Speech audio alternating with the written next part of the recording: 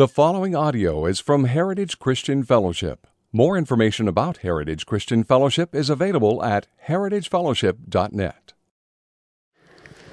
So as many of you know, over the last 3 years, Don and Don Baldrica have been a part of Heritage Christian Fellowship, and they kind of started worshiping with us at the beginning of what ended up being a kind of a tumultuous season for us as a church. And God brought you here. Don, a faithful servant of the Lord, was a pastor in our valley for many years. And God brought him and Katie here at a time before I was a part of Heritage. And you guys just brought stability and love and encouragement. And I just know in the year that I've been here, Don and Katie, you guys have been like an unbelievable source of encouragement and truth. And sometimes even just slight loving correction, which I've really loved and appreciated. This is Don and Katie's last Sunday here at Heritage. And you guys have probably heard Don teach. He's Peter. Do you guys remember when he was Peter and he played the role of Peter? And this is their last Sunday, and I just asked Don if he could just share some words of encouragement for us as a church before you head to South Carolina. Yeah. And then a little bit later we'll invite Katie up and we're going to pray over them. But you guys just give Don a few minutes just to share with what the Lord has put on his heart as he prepares to leave our fellowship and move on. Okay, thank you.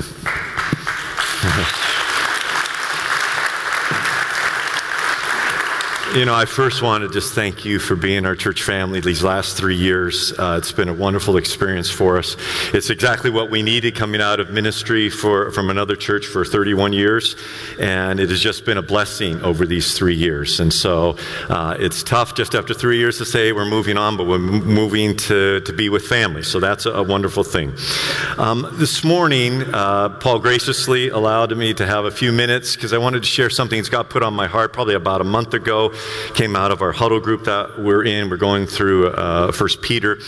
And I said, boy, I'd love to share something that I'm hoping will encourage you, will kind of maybe just set a little fire under you saying, yes, this is what I want to be true of me. This is what I want to be true of our Heritage family here.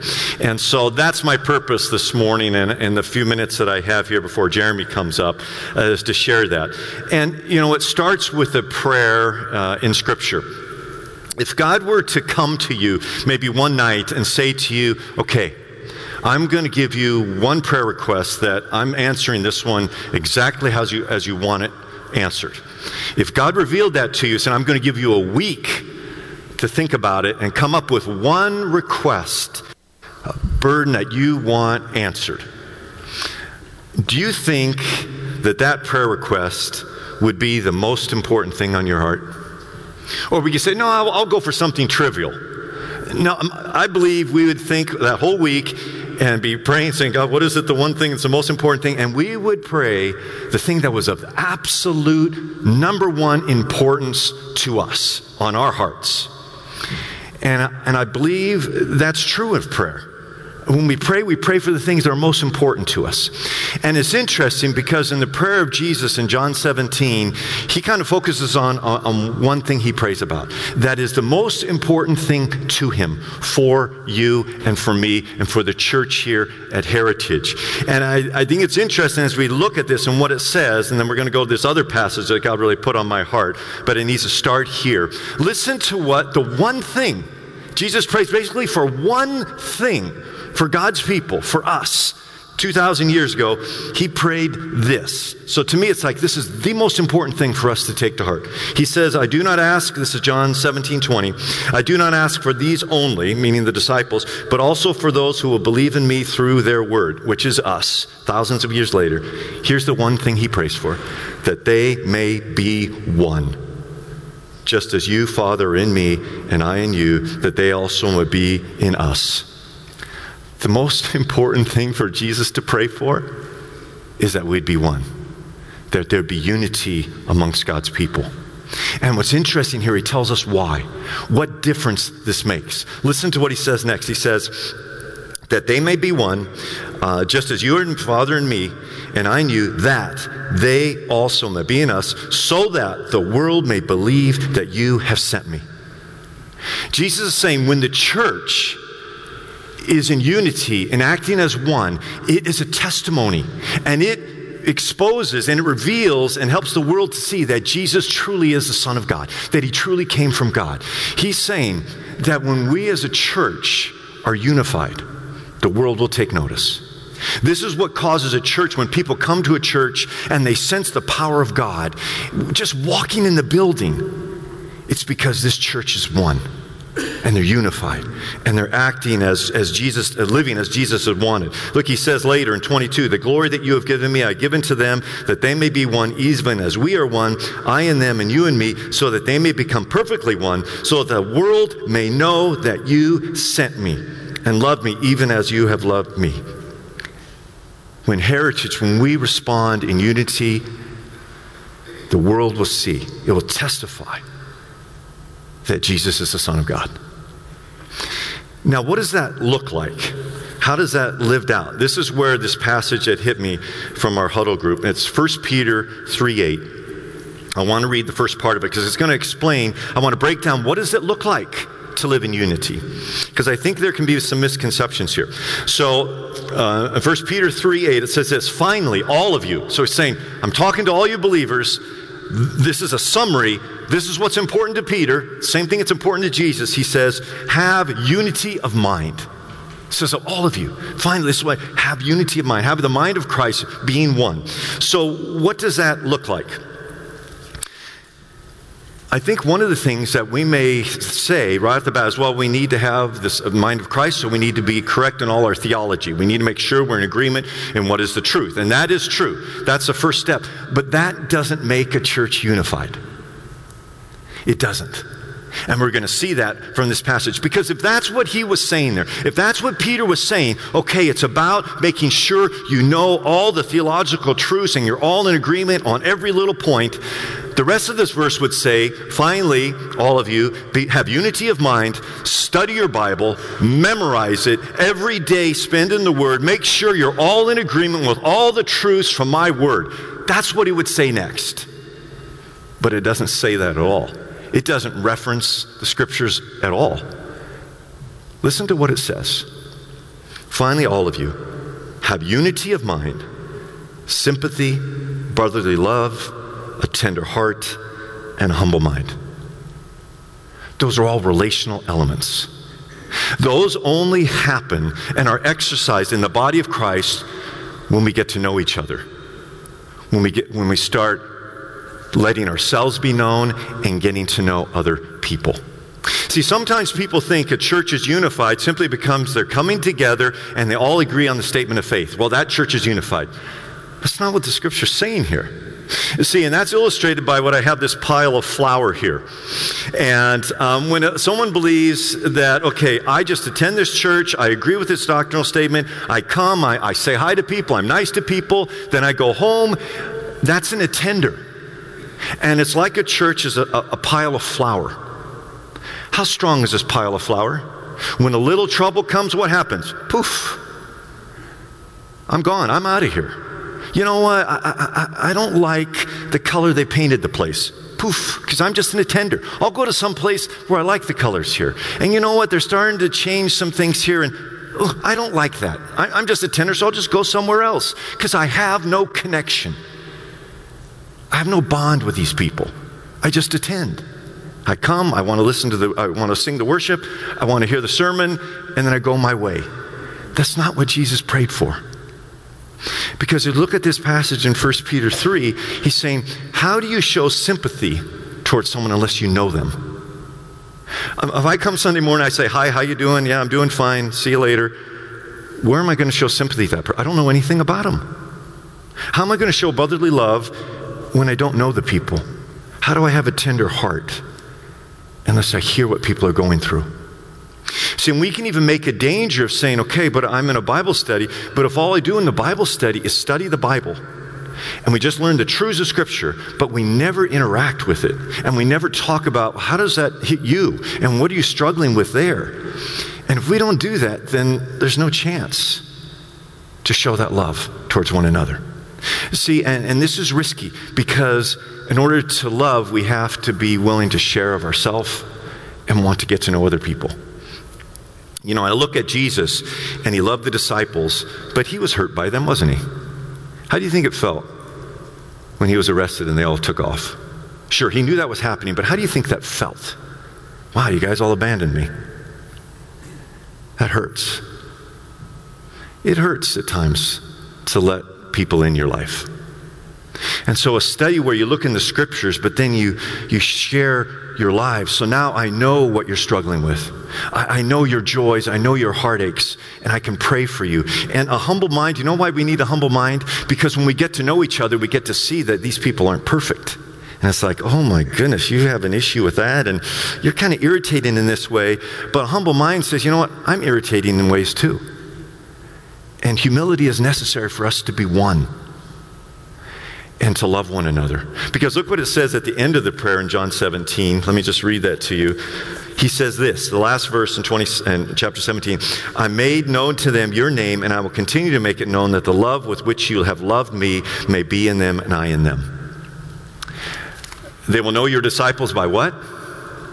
Your love. And your love is shown by getting to know one another. And it changes a church that looks like this to this. When we act in unity and in love, the church turns into this. A solid block that you can build the kingdom of God upon. And what I love about this block is, look, there's no specific pieces that are more important than another. They're all important. They all work together. And this end of the block never touches this end of the block. It doesn't mean you have to get to know everyone in this church. But you know the people you do know, you build relationships with, you love, you get to share your heart and they share their heart. You're connected, and then that spreads out throughout the church. So you are interconnected. And so this isn't just your church, this is your family. And so when tough times come, which come in all families, you don't bail on your family. You say, this is my family. I love these people. They love me. They're there for me. I'm there for them. You stay together. And this is where the church of God, the kingdom of God, can be built. And my encouragement to you is this. I know this goes against our cultural norms right now. The culture says, no, be this. Don't let people get close. Just be friendly. Say hi. Get out of here. And you know what? You like the sermon. You take those truths and you never interact. And that is not what Jesus is praying for. If you're a person who said, I want to be obedient to Scripture, I want to have the same heart as Jesus. Jesus' heart for Heritage is this, to love one another, to let yourself be known, to get to know others, be vulnerable, get a chance to be sympathetic, to show brotherly love, to have a tender heart and a humble spirit. As this church does that, it's going to become stronger and stronger, and people are just going to be coming to know the Lord practically just walking into this building. They will sense the power of God. They will sense that Jesus is real because of the unity you have for one another. When we first came here, it was a difficult time for the church. It wasn't an easy time. We've been through, you guys have been through a lot. But now that we're leaving, we feel we're at a high point. The church is at a great spot. And so it's so encouraging to be able to leave thinking, man, we just feel that the church is going in the right direction. To make disciples who make disciples, which means I have to let myself be known, and I have to be willing to get to know others. Fight the urge, you guys, if you have just been an attender, to say, God, help me to take more time and to get to know people and to get involved a little more, and reveal my heart so I'm not alone. And all of a sudden, these aren't just people that come together with me. This is my family. They know me. They love me. I pray for them. They pray for me. We're in this together. And then Heritage will be a building block that the kingdom of God will grow in. Let me just pray for you guys. Father, I thank you for the 3 years we've had here. They've been wonderful. Lord, I thank you for the staff. I've so enjoyed getting to know the staff and their heart for you and what you're doing through them. Lord, I pray for the body here, that, Lord, you will help each person recognize it is their choice. They have to decide, am I going to be just an attender? Am I going to take the risk and allow myself to be known and to be loved by others with the good parts of me and with the ugly parts of me? Because we all have those, Lord. And so I pray in your powerful name that you help each person here to say, okay, I want to fulfill the prayers of Jesus and to be that kind of person here at Heritage and to make Heritage truly my family, not just where I attend. Lord, I know the evil one will continue to want to fight against this and keep people from taking the risk, but I pray they will see that it's worth it. And this is what will help the kingdom grow here. And it is in your Son's name. Amen. Amen. Would you tell our brother Don thank you? We'll invite the elders up and the staff pastors up. Katie, you want to come on up? You guys can come right over here so we're not standing on the table. I actually, as the elders and some of the staff pastors are coming up, and as Katie comes up, I asked Katie before, I totally told Katie, I prepared her for this, so I'm not springing this on her. Katie, before we pray over you, I would just like to give you a minute or two just to go ahead and just share what's on your heart. Thank you. It was nice of him, huh? I just know that as I look out here, there's so many, especially women, who have touched my life. And I want to give glory to God because your kindness has brought him glory.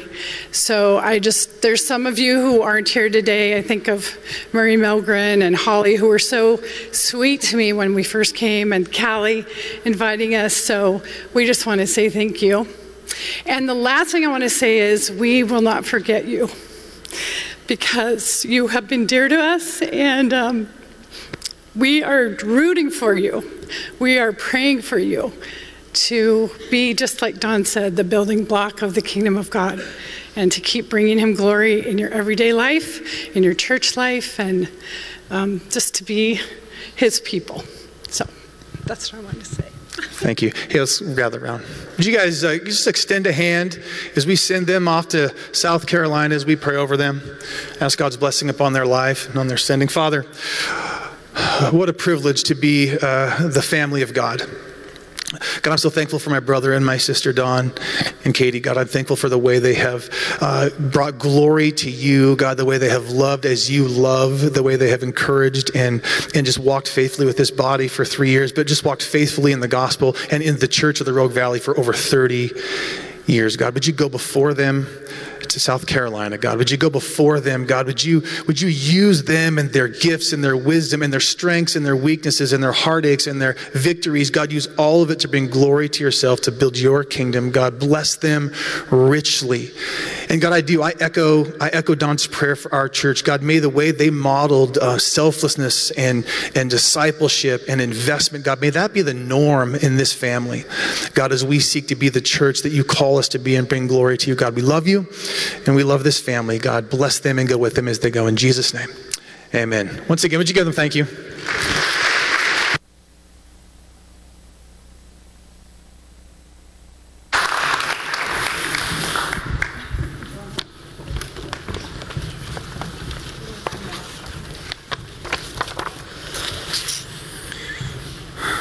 Well, I feel like we should just pray and say amen. We'll call it a day. Good word, Don. Good word. Well, we are going to be in Mark chapter 3. I don't know whose idea it was to put me up with the shortest amount of time, but here we go. Mark chapter 3.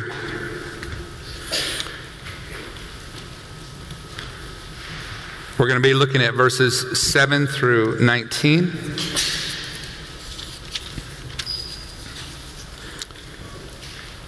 Before we do that, would you pray with me once again? Father, our hearts are open to the working of your Holy Spirit. Change us with your truth. Shape us. Cause us to grow so that we can bear the image of your Son. We ask this in the name of Jesus. Amen. You know, one of the things that becomes so important to see in our understanding of the Gospels is the political climate which Jesus entered into. If there was a national campaign that would have been chanted by the people of Israel, it probably would have looked something like this. It probably would have been something like, MAGA, make Israel great again. The people were desperate for change. You see, poverty was abundant. Taxes were high. Rulers were corrupt. Oppression was everywhere.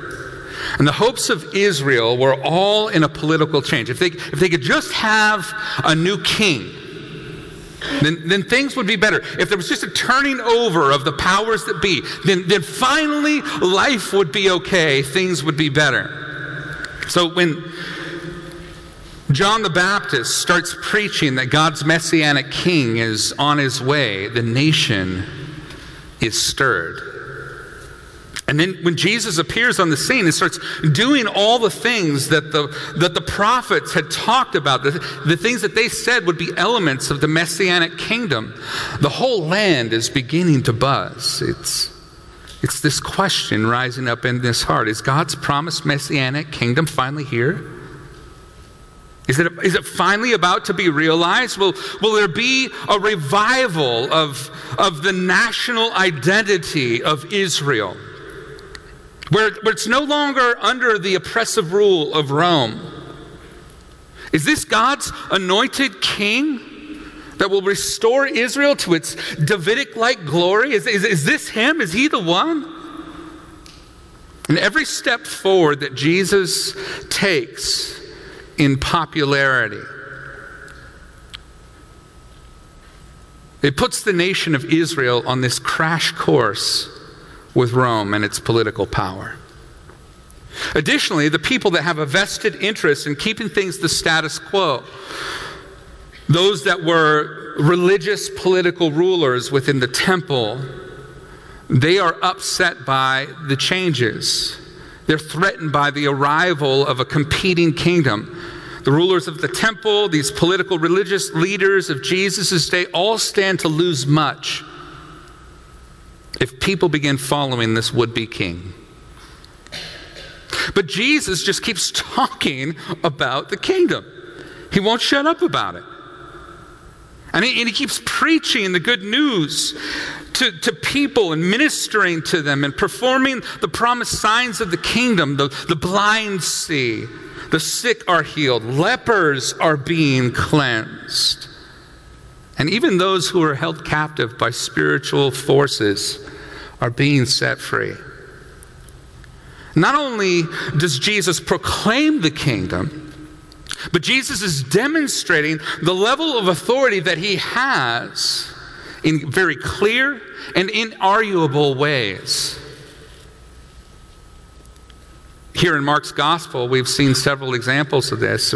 Right off the bat in the first chapter, John the Baptist said that he was the one anointed by God to baptize his people with the Holy Spirit. That's a lot of authority.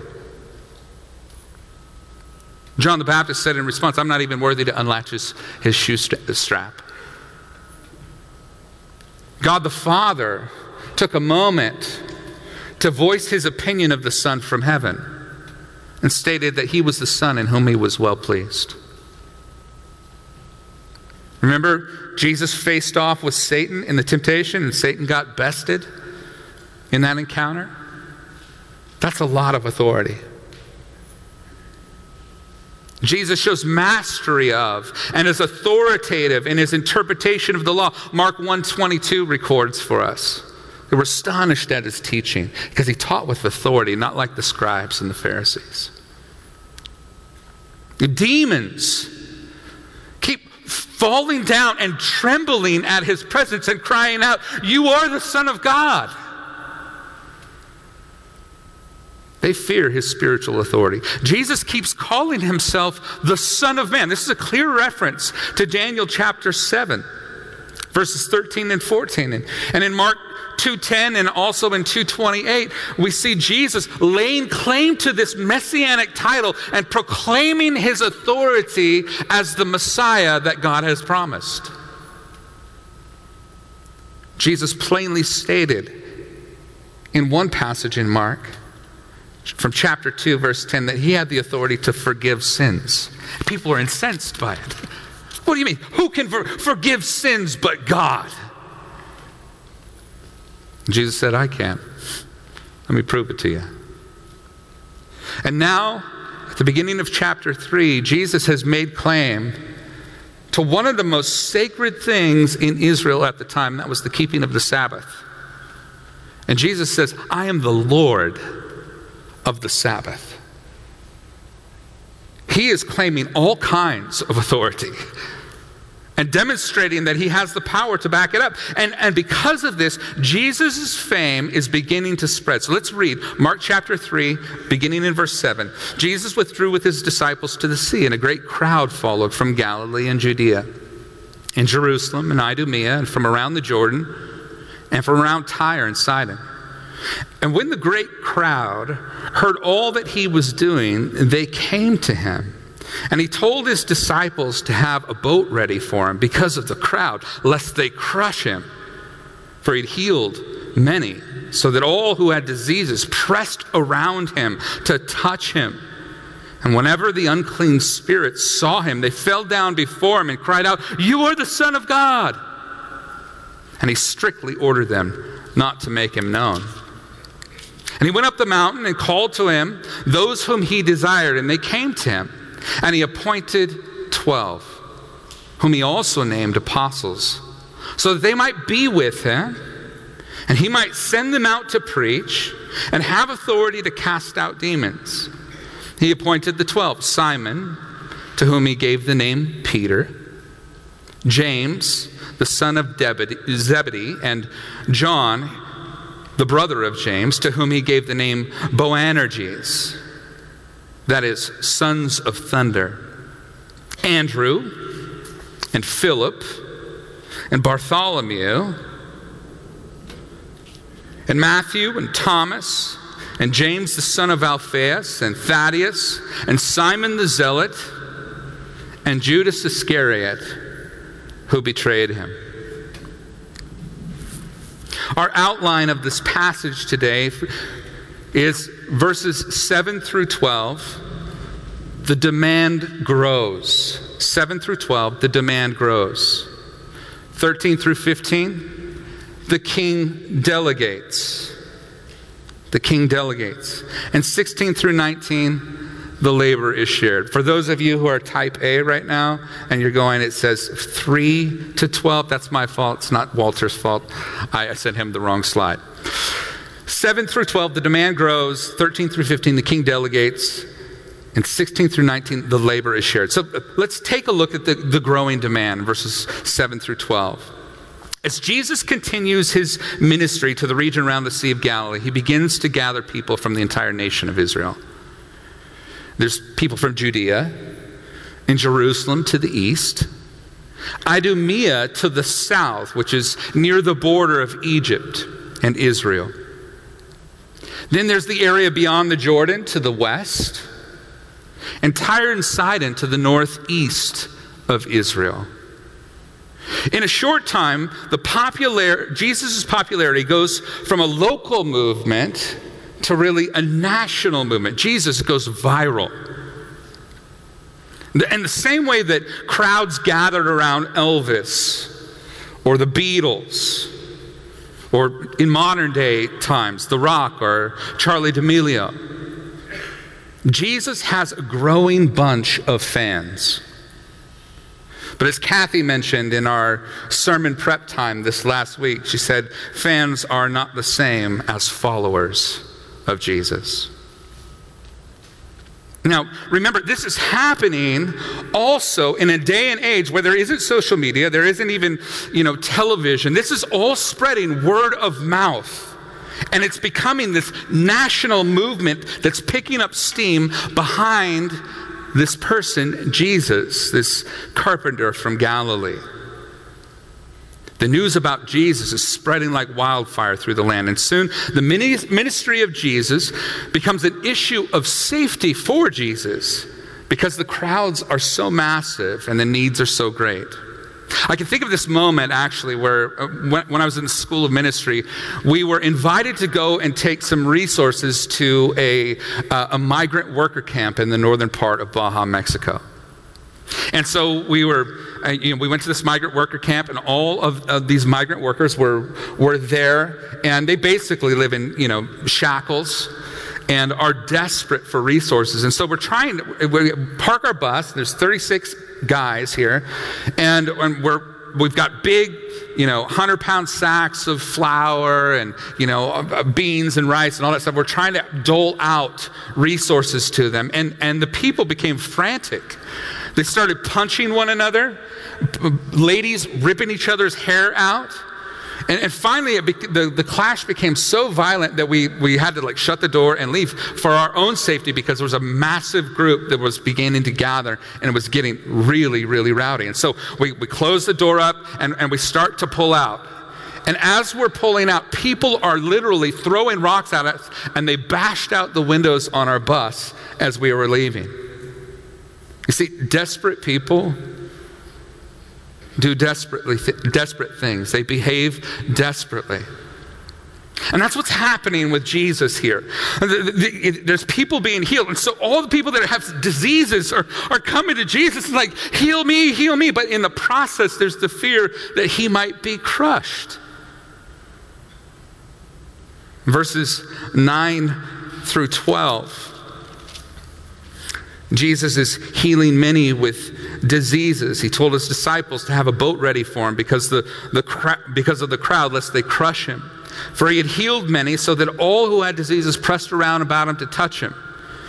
And whenever the unclean spirits saw him, they fell down before him and cried out, "You are the Son of God." So Jesus is healing many with diseases and casting out demons. The demons are testifying to who Jesus is, but he shuts down their advertising because the messenger matters just as much as the message. He doesn't need demons to proclaim or authenticate his identity. However, as a result of the amazing things that are happening around Jesus, people continue to gather. The crowd becomes so great that Jesus tells his disciples to prepare this boat so that he can get away to safety, but still be able to preach the kingdom to the crowds. Now, the water creates this barrier so that the crowds can't crush him. At the same time, the genius of this is that Jesus is using the acoustic effect of the water so that the sound bounces off, and he's amplifying his sound to the crowd so that they can all hear him. The sound of his voice fills the air as he continues to preach about the kingdom.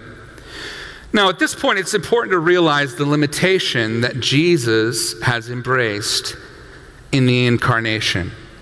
That is, Jesus becoming God in the flesh as a human.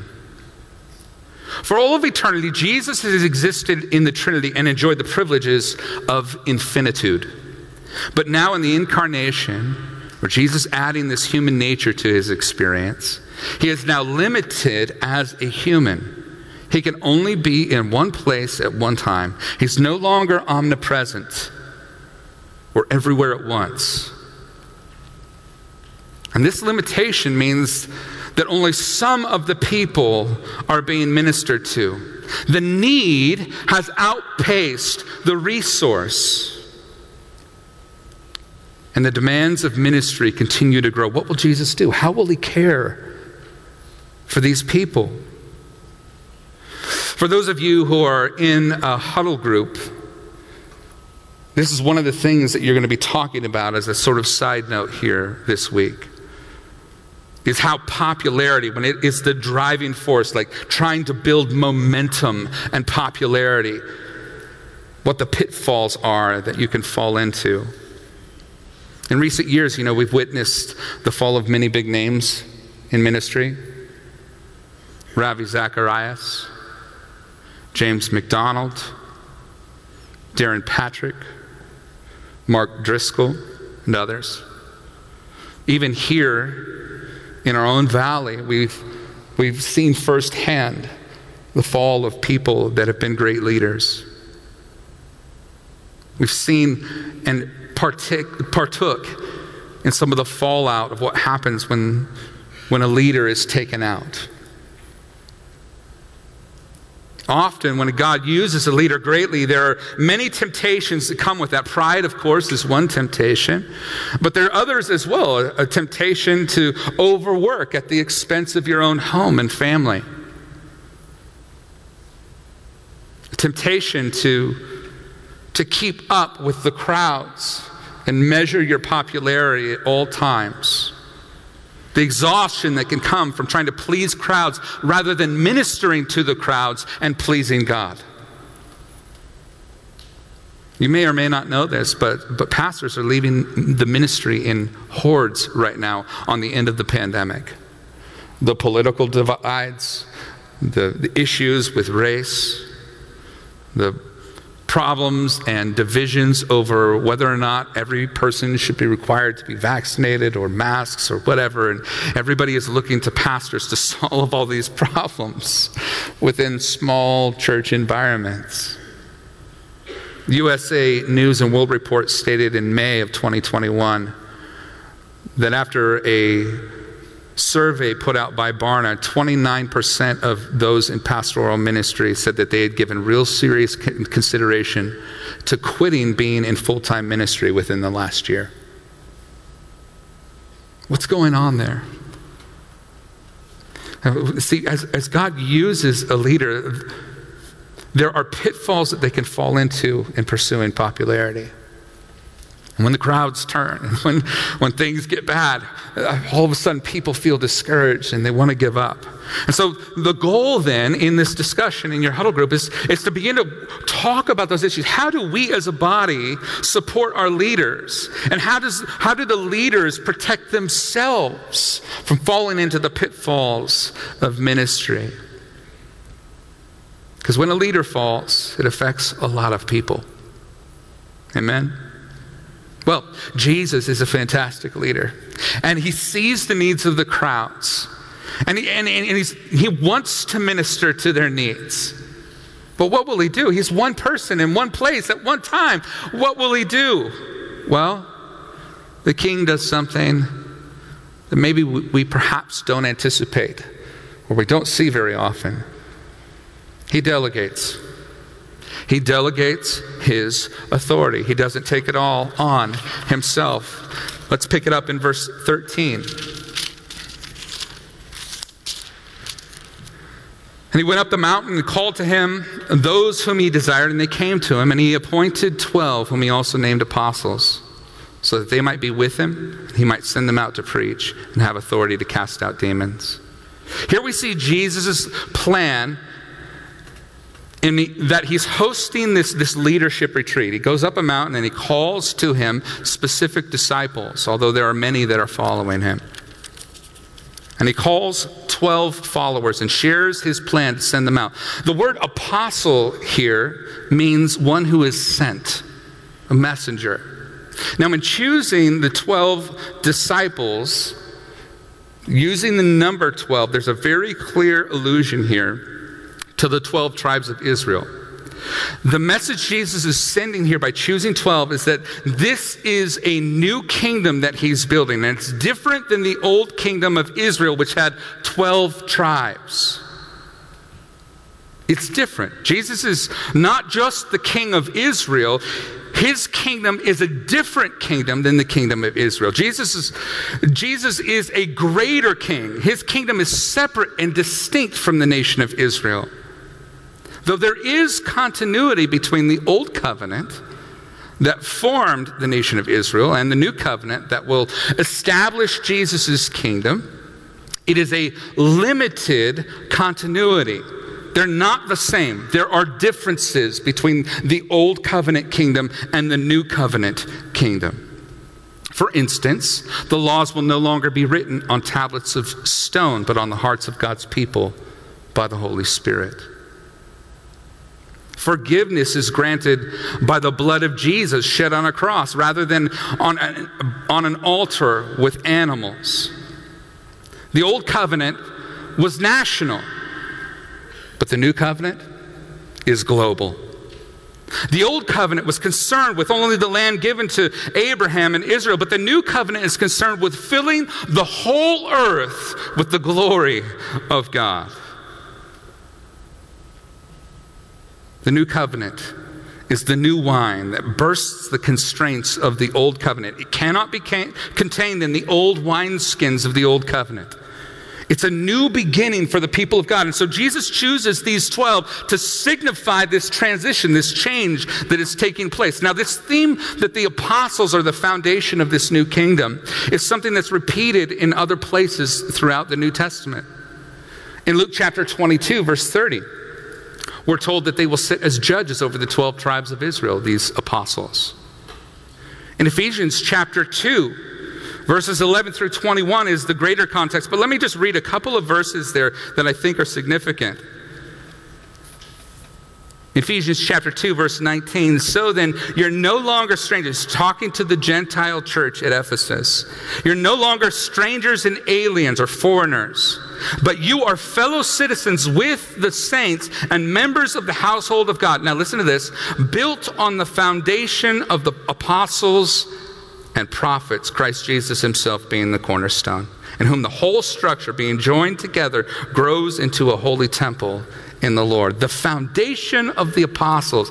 In other words, these 12 here are going to carry forward the mission of God, and they're going to declare the nature of the kingdom and the identity of the king forward. And upon that foundation, God is going to build his church. Matter of fact, this is given to us in a word picture at the end of the book of Revelation.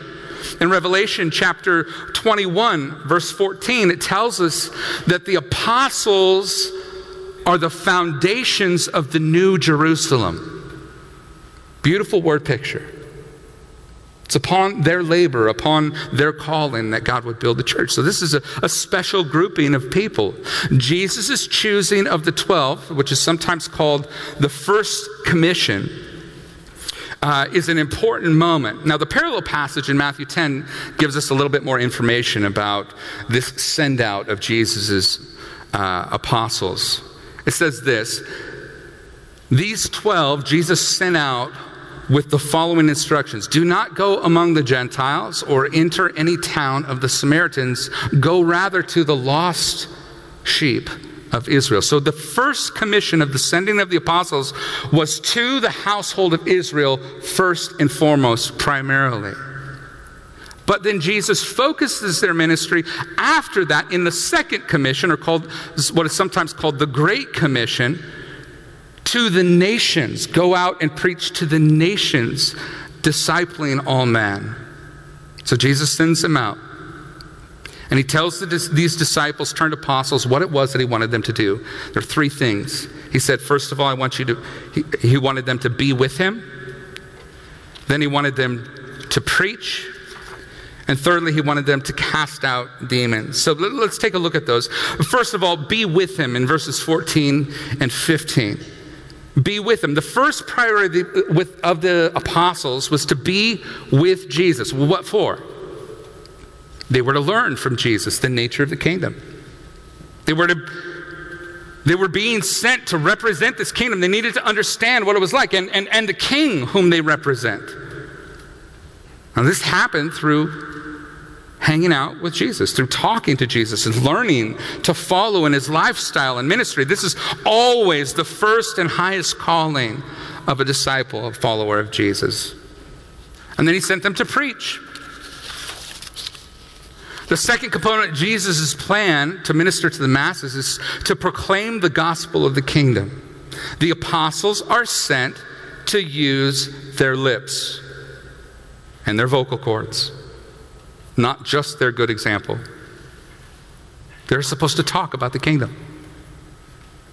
The apostles are sent out to proclaim that the kingdom has arrived. And if they sit and learn from Jesus, but they never proclaim what Jesus is doing, they're simply not obeying what Jesus has called them to. So he called them to preach. And then the third thing is to cast out demons. Now the third piece of what Jesus calls the disciples to do was to display the power of the kingdom through healing and casting out demons. Now the healing part is not included in this passage, but is present in Matthew's account in Matthew 10. And through the demonstration of these miraculous signs, people are given a glimpse of what the coming kingdom of Jesus will actually be like. A kingdom where there is no death. Every tear is wiped away and no one is held captive to the enemy any longer. Now, it's worth noting something here that I think is just a curiosity for me and probably for you too if I'm thinking the way that you do, if your brain works the way that mine does. How does this authority actually work? When the text says that Jesus gave them authority to cast out demons or to heal, how does that actually work? Well, remember the framework that we've been discussing about this idea of the kingdom. Jesus is not giving superpowers so that these disciples or apostles can act like Marvel heroes out in the world. That's not actually what is happening. Rather, they are being sent in the name or with the authority of King Jesus. This is not like tapping into the force or having some strange spiritual energy that expels demons where you sort of abracadabra, hocus pocus, and you are blasting demons out with light energy that flows from your chest. That's not what is happening here. Rather, when they come in the name and authority of Jesus, they're representing him. You say, well, how does that actually work? Well, imagine for a moment that you are sent as an ambassador from the U.S. to go negotiate peace with some opposing foreign power. And as the president is briefing you before you face them, he says to you, you have authority to let them know that the entire might of the United States military is at your disposal. You represent both me and the American people. See, this is how delegated authority works. The opposing nation may not be afraid of you as an individual, but they should be afraid of the authority that you wield. It is not a personally owned authority that gives you superpowers. It is actually a fear of the consequences of dishonoring the one that sent you. Their treatment of you and their negotiation matters in a huge way for their own safety. And when the disciples encounter demonized people or the sick, they come as representatives of the one who has all power in heaven and on earth. They themselves wield no spiritual force, but the demons, you see, they fear the power that they represent. They fear Jesus. They don't have healing powers, but when King Jesus wants the sick to be made whole, they are made whole. They don't have authority to expel demons, but when Jesus is backing them, the demons fear Jesus as a consequence. And so it is to this day. Spiritual oppression, even demonic possession, are still a reality in the world today. Often demons are like these spiritual parasites who are drawn towards wounding, or people who invite them. Introduction through occult practices or different types of infirmity. This is why we can often see demonic activity among those that use drugs, have mental illness, or are introduced to the occult or abused. And when you encounter spiritual battles or even the demonic, you don't have to work yourself up into a frenzy like the showman that we see so prevalently featured on, Christian television or whatever. Rather, we can come boldly and pray against the enemy. We can boldly say, hey, I am here in the name of Jesus. You may not be afraid of me. I'm nothing. I'm just this little small person in the kingdom of God. But Jesus has sent me to represent him. You should be terrified of the judge of all the earth. The King of Kings backs me, and I come in his name. And so we see that the labor is shared. Now, we've got this list of names that if you've been around the church, or you're pretty familiar with. But I think it's important to point out a couple of things. These 12 apostles that Jesus specified, as we look through the list of names there, we see people from very different and often opposing walks of life. We have blue-collar workers and white-collar workers. People like Peter, who are on the blue-collar side, and Matthew, who are on the white-collar side. Religious conservatives like Simon the Zealot, and liberals like Matthew. Quiet personalities like Bartholomew and Thaddeus, whom we know very little about. And then there's fiery personalities like James and John, who Jesus calls Boanerges, the sons of thunder, which is probably a reference to their fiery personalities, or the fact that maybe they were gassy in the backwoods. Some were full of faith like Peter. Others struggled with skepticism and doubt like Thomas. Some were faithful to the end like John, the only disciple who's at the foot of the cross. And others fell to cowardice like Peter. or sometimes even betrayal, like Judas. As I survey the people that Jesus chose to use, I'm filled with hope. I can identify with most of the people on that list. I've been a loudmouth on the one hand and cowardly the very next moment. I've been brash and rough like James and John. I've had doubts and skepticism like Thomas. And the many, many times I have felt very much like Judas. But here's the good news. Jesus used them all. He used them while they were still broken and messy. He named them as apostles and sent them out knowing that they were still a work in progress. He sent them out knowing that one day all but John would forsake him. And that Judas would even betray him. You see, God uses us in our brokenness. He doesn't wait for everything in our lives to be put back together to use us for His glory. In fact, oftentimes it is the experience of the disciples in the Gospels that teaches us that God does some of His best shaping work in our lives as we go.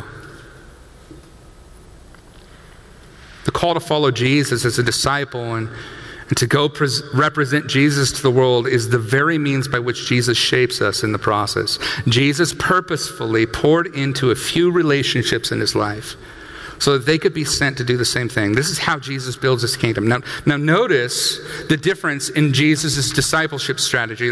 Take a look at this just real quick. Pastor Paul actually sent this to me yesterday as he was thinking about my sermon in anticipation of preaching this.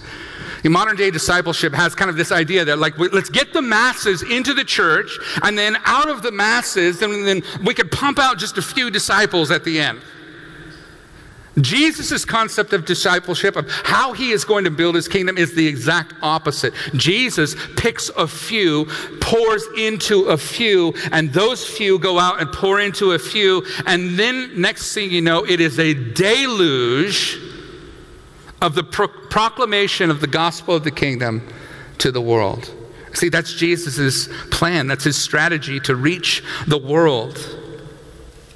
You know, it's our deep conviction here at Heritage that a disciple is someone who has faith in Jesus, is growing in the likeness of Jesus, and is leading others to follow Jesus. And since this is the core conviction at Heritage, it's something that colors everything that we do and everything we think about. We're constantly trying to find ways that we can continue to help God's people grow, no matter what their strengths are, no matter what their weaknesses might be. We want every person to be able to properly assess where they're at in their own growth and in their own discipleship. That's why we came up with this discipleship assessment tool, so that you can kind of, where are my strengths, where are my weaknesses in my growth process in Jesus? But the question is, once you've assessed, once you kind of know where you're at, what do you do with it? Well, I think we need to think about really three dimensions of our growth in the Lord. The first one is education. The second one is transformation. And the third one is exaltation. We need to know the right things. Those right things need to be integrated into our lives so that we actually begin to look like Jesus in the way that we think and live. And then lastly, exaltation. You can do just the knowing and the doing, but if it's not for the glory of God, if it's not in worship response, then you're out of whack and out of balance, and you just fall into moralism and some sort of behavior modification. That's not what Jesus wants. All deep change will be the result of the harmony of these three dimensions in our lives. And so you might find yourself today in one of a number of places spiritually. First of all, there are those that are spiritually dead. That is, they're alienated from the life of God. They do not know who God is. And to those who are in that place that are still wrestling with, is God real? The gospel is the message to you. It's the answer to that Jesus came. He died on the cross, took the punishment for your sin, bought forgiveness and redemption for you, has promised the Holy Spirit to live in you so that you might live for the glory of God. And then once you're born again, then you become a spiritual infant. This is people who are in the process of maturing past ignorance, things that they didn't know about God and about how to live for His glory. Then you become spiritual children, maturing past self-centeredness through connection to the body, and then finally growing into spiritual young adults, beginning to live God-centered lives in service of others.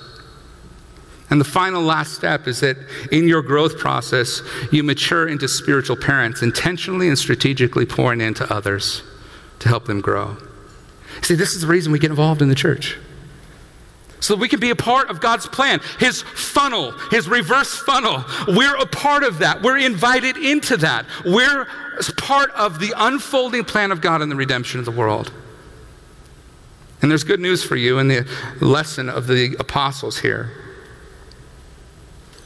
God is continuing to build His kingdom through us. And so we've got Bible studies you can be a part of. Right now, there's an email that's going to be coming to you today at 11:45 at the end of the service here that invites you to be a part of Right Now Media, which is this video library resource that's for you.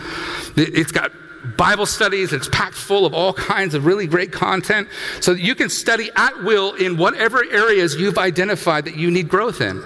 It's a fantastic tool. Folks, Jesus has called you so that He might send you.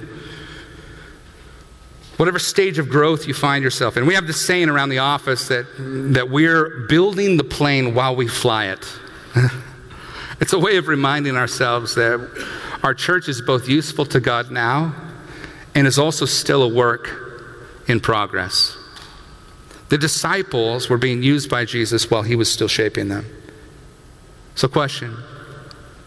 Are you loudmouthed or perhaps even foul-mouthed like Peter? Good news, Jesus can use you. You struggling with doubts like Thomas? Jesus can use you. Quiet and introverted like Bartholomew? Thaddeus? Jesus can use you. Hot-headed like James and John? Jesus can use you. Politically conservative like Simon the Zealot, or more liberal like Matthew the tax collector. Good news, Jesus can use you. There's a seat and a purpose for you at the King's table, and this is how Jesus builds His kingdom. Through His imperfect but perfectly redeemed people. Would you pray with me? Father, thank you for your word and for this reminder. And God, may that sense of calling upon our lives be the thing that shapes all of our action, that you might be glorified in our lives. Lord, I pray, and just as Don said, that we would be a body of believers that are united, relationally connected to one another, growing in Christ, maturing past spiritual infancy, past spiritual childhood, young adulthood, so that we all might grow into spiritual parents, making disciples who make disciples, that for generations after us, Lord, our lives make an impact for your kingdom. So use us, shape us, change us. In Jesus' name, amen.